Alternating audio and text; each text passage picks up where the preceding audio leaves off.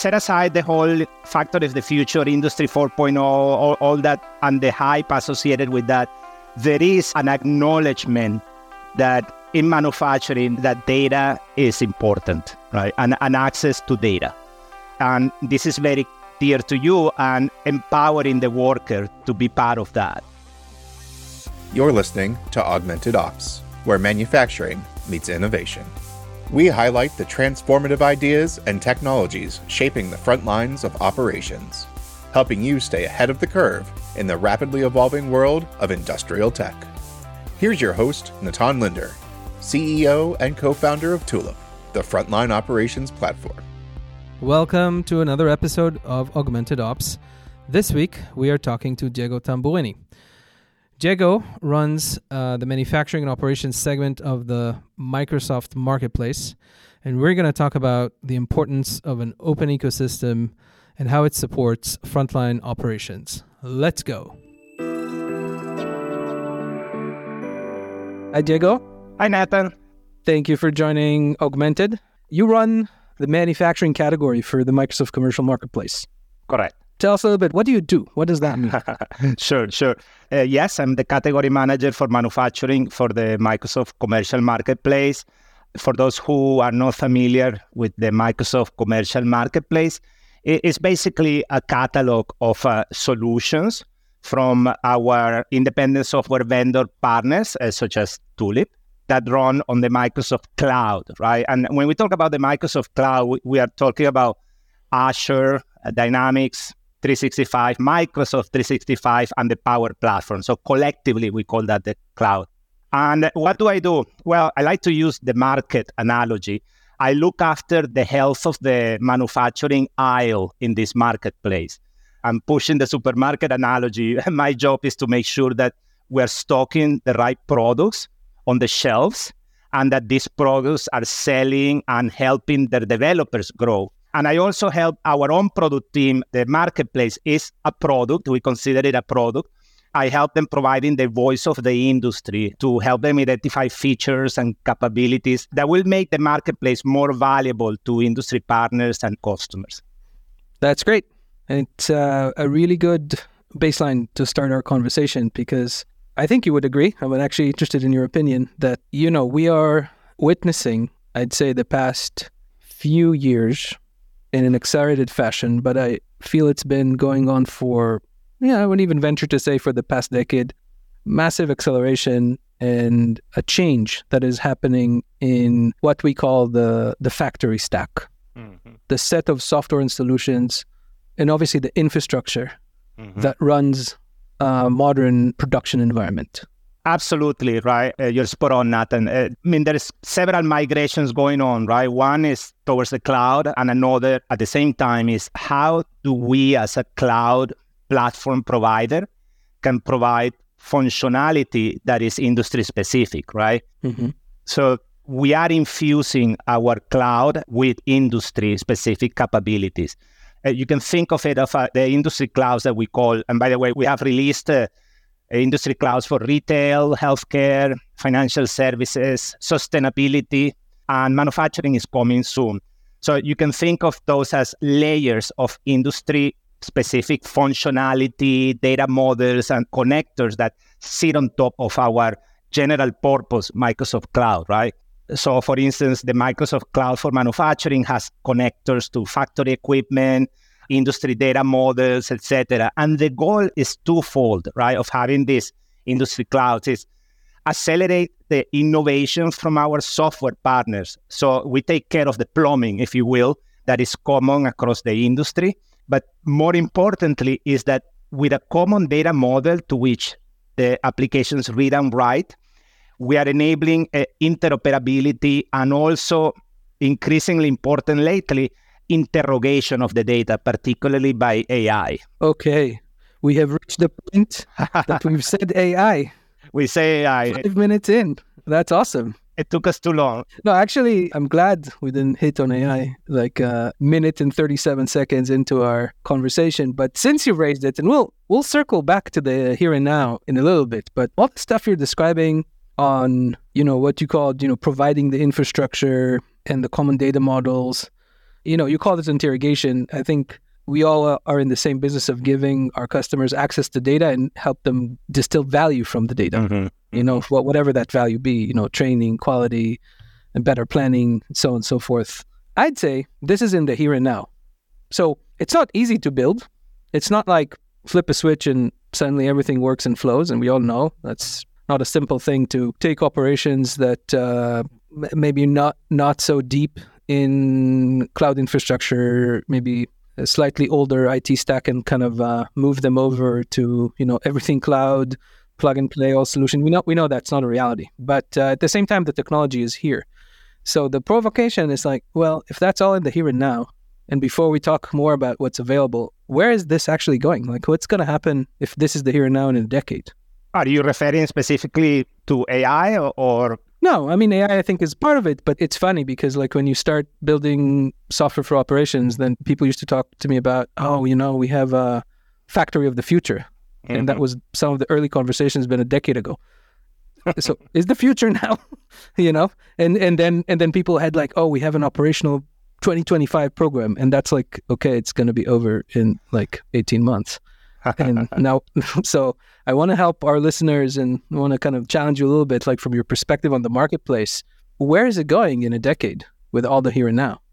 Yeah, how is that the saying goes that it is difficult to make predictions, especially about the future, right? I'm not in the business of predicting the future, but I can tell you, extrapolate from what we see now, right? Set aside the whole factor of the future, Industry 4.0, all that, and the hype associated with that. There is an acknowledgement that in manufacturing, that data is important, right? And access to data. And this is very dear to you, and empowering the worker to be part of that. So the whole IoT, data analytics, sensors, and all that, I think that in a sense has gone mainstream, and manufacturers is mainstream where they're collecting and acting on data, right? I mean, the vision has always been decades ahead of the reality, right? Do we even want to reach full automation? I don't know. I don't think we have, right? But the fact that we are democratizing and really mining the production data, engineering data, and giving it like first-class citizen status, I think it's now, right? What I think that we are looking at an inflection point. I mean, we've all been talking about AI and machine learning for a long time, but I think we are at an inflection point where now people are just feeding these huge amounts of data into AI and getting stuff out of it that it looks almost like black magic, right? Yeah. I think that we are at an inflection point where I say, now I've been collecting all this data and probably showing it in dashboards or something, but I haven't really reasoned or have anything that allows me to reason over and interrogate real time over this data. Now that's coming up. So the changes are incremental, right? I don't believe in revolutions, particularly in manufacturing, but it has, if you look back at 10 years ago, I would say that you can see the changes around data collection and just getting insights out of data. Thanks, Microsoft, for getting us great plumbing. And now, on top of this plumbing, giving us what comes on top of the plumbing. I guess it's like sophisticated faucets, different like vending devices of, sodas and all flavors that you want. It's self-correcting plumbing because you can reroute stuff if things are broken, right? So I guess like my view in 10 years, and I'm going to think about it like more from a human-centric approach as opposed for technology, and then kind of work back. And I think it will jive with like what you said and see what you think about it. I think that in 10 years, like a great success criteria is that the people in operation are in the center.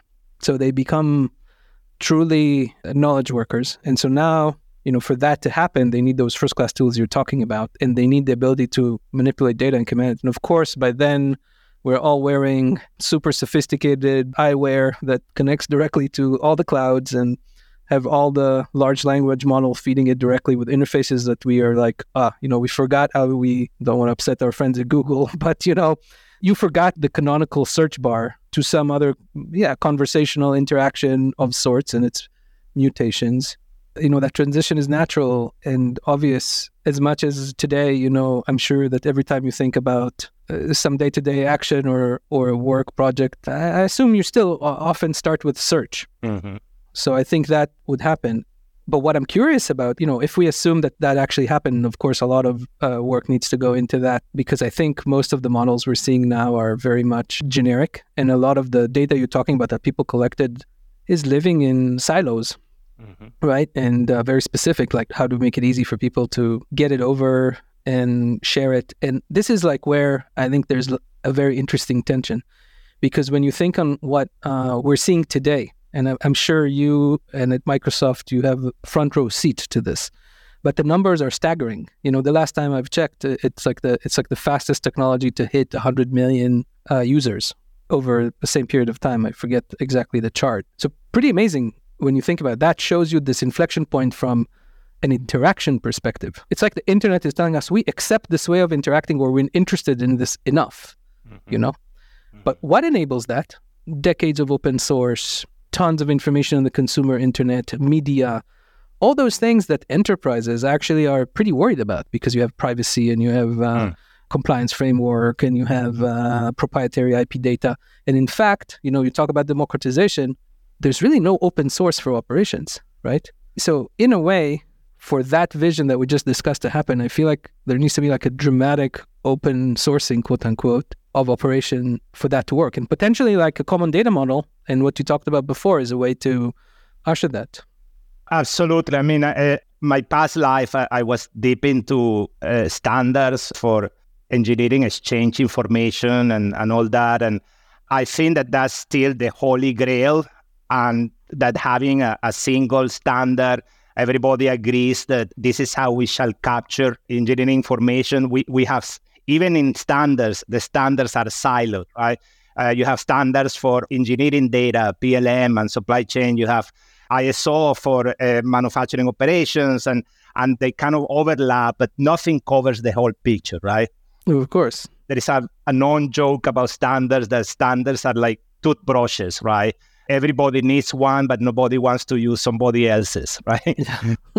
And then you get vendors, right? And the software vendors want to create ad hoc standards. I'm the standard, right? So frankly, I don't see that getting resolved anytime soon, just because I've been watching for more than 20 years. From our perspective, we're not trying to design yet another common data model. We're not creating another standard, ad hoc or otherwise. What we are providing is the tools to semantically map and connect multiple sources, right?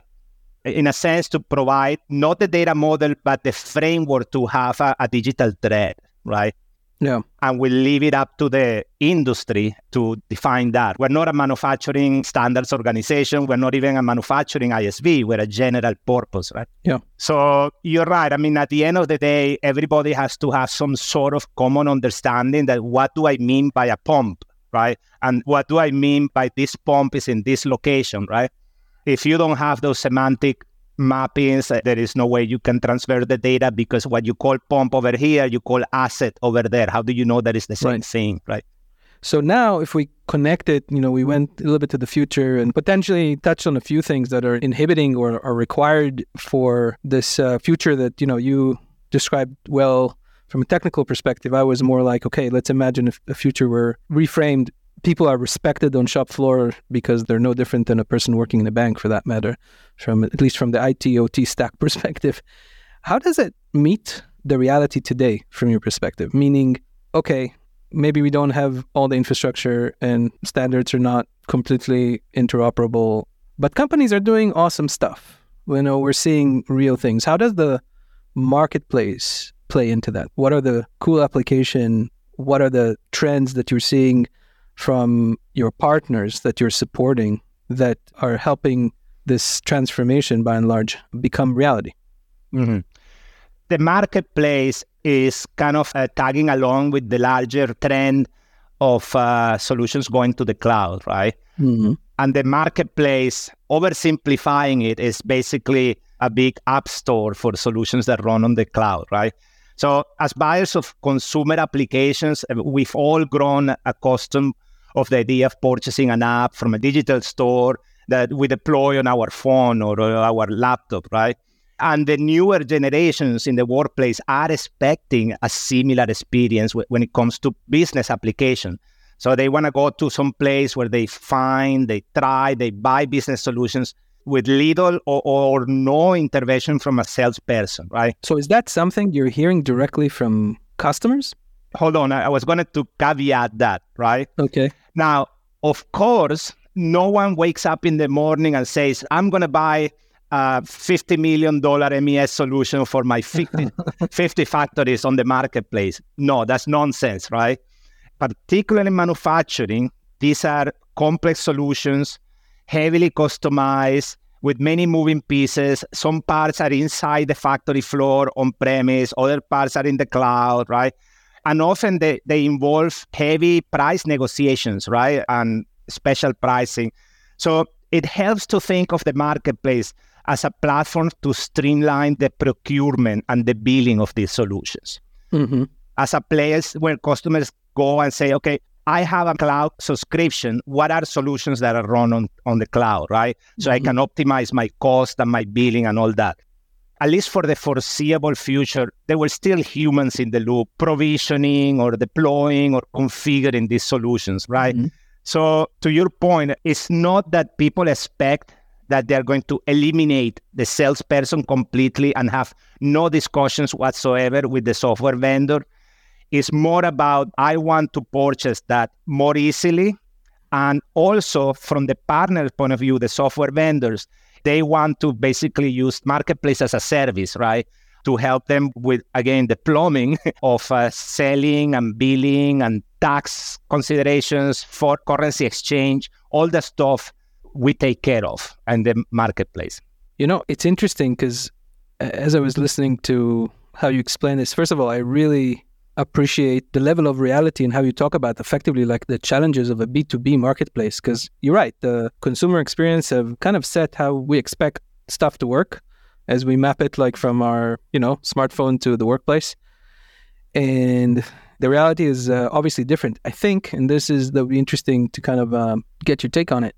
I think that in manufacturing, it's another level of complexity because for decades, manufacturing folks have been actually biased almost inversely to where IT people were biased. They're biased to like save every dollar, reduce the bombs, get an efficiency app. There's no like, what do you mean spend on software? It doesn't compute to the bottom line. It's almost like trying to build a marketplace motion that enables the way the customers are actually testing out technology because they do proof of values. Exactly. And they want to see it work. Because, we meet customers and the first thing is just like, don't tell me anything. Just don't tell me stuff. Show me how it works, Mm-hmm. And, when I see places like the marketplace, and I'm a little bit biased here, to be honest, that I don't think everything is going to skip over operations and that internet as means of distribution is just like, you know what? Let's just not do this in manufacturing. I think that's irrational. It's almost having the marketplace as a facilitator to help the overall transformation of the segment. And wondering, do you see that? Do you see people coming in and it's like, let's click here, get a POV, let's move on after the POV. And they still, will get to the major enterprise deal, $50 million MES later. Is that what you're saying? We are increasingly, right? I mean, there is some initial momentum and perceptions that we have to clear. Again, going back to the comment that the marketplace is more of a procurement platform, right? We are providing incentives to the customers and the partners to make it extra palatable to do business through the marketplace, right? So, for example, if you are already a customer that has an Azure subscription because they have their own line of business solutions or whatever running on it, we have incentives that make it additionally attractive to buy the solution through the marketplace. Basically, it turns out they get it at a discounted price indirectly, but they do, right? So we are adding incentives from our perspective and the customer and the partner to make it attractive to do business through the marketplace. Again, we are fighting the perception sometimes that, the marketplace is only for simple solutions and therefore it's not for us, right? But when software vendors understand that the goal is to provide a better find, try, buy experience for their customers, they get it, right? The marketplace is not here to replace the way software vendors sell software overnight, right? There are some additional benefits for the less established software partners. Like, for example, using the marketplace, it gives them global reach almost overnight, right? And the stuff that they may not be as capable or knowledgeable, again, taxes, currency conversions, payouts, collections, all that we provided as a service. So it's a process, and both the partners and the customers are starting to get the advantage. But again, it's not that you click this button and your MES solution is going to be deployed in your 50 factories and you're good to go. That's not happening. And what I'll add to your, I think, very realistic and honest description is that I feel that the marketplaces are also helping to build this community, and they're helping to connect the various infrastructure folks and the vendors and the customers and have a place where things get more democratized in our space faster. Diego, it's been great. We're running out of time, but there's one more thing we're going to do, which is a little game I play at the end. It's called the 5A, like 5S, but 5A is for 5 associations. So it's like a very simple association game. I'm going to give you one term, and you think about the future and tell me where it's going, but really fast. Don't think too much. So you ready? Let's go for it. All right. Lean, as in lean manufacturing. Efficiency. Efficiency. All right. OEE. Irrelevant. Irrelevant. Okay. Industry 5.0. Industry who? Okay. Upskilling. No, common best practice. Super. And the last one, digital twin. Everywhere. All right, Diego. Thanks a lot, my friend. It's been awesome. Thank you, Nathan. We'll watch out for the Microsoft Manufacturing Commercial Marketplace. Thanks a lot. Thank you for listening to this episode of the Augmented Ops podcast from Tulip Interfaces. We hope you found this week's episode informative and inspiring. You can find the show on LinkedIn and YouTube or at tulip.co/podcast. If you enjoyed this episode, please leave us a rating or review on iTunes or wherever you listen to your podcasts. Until next time.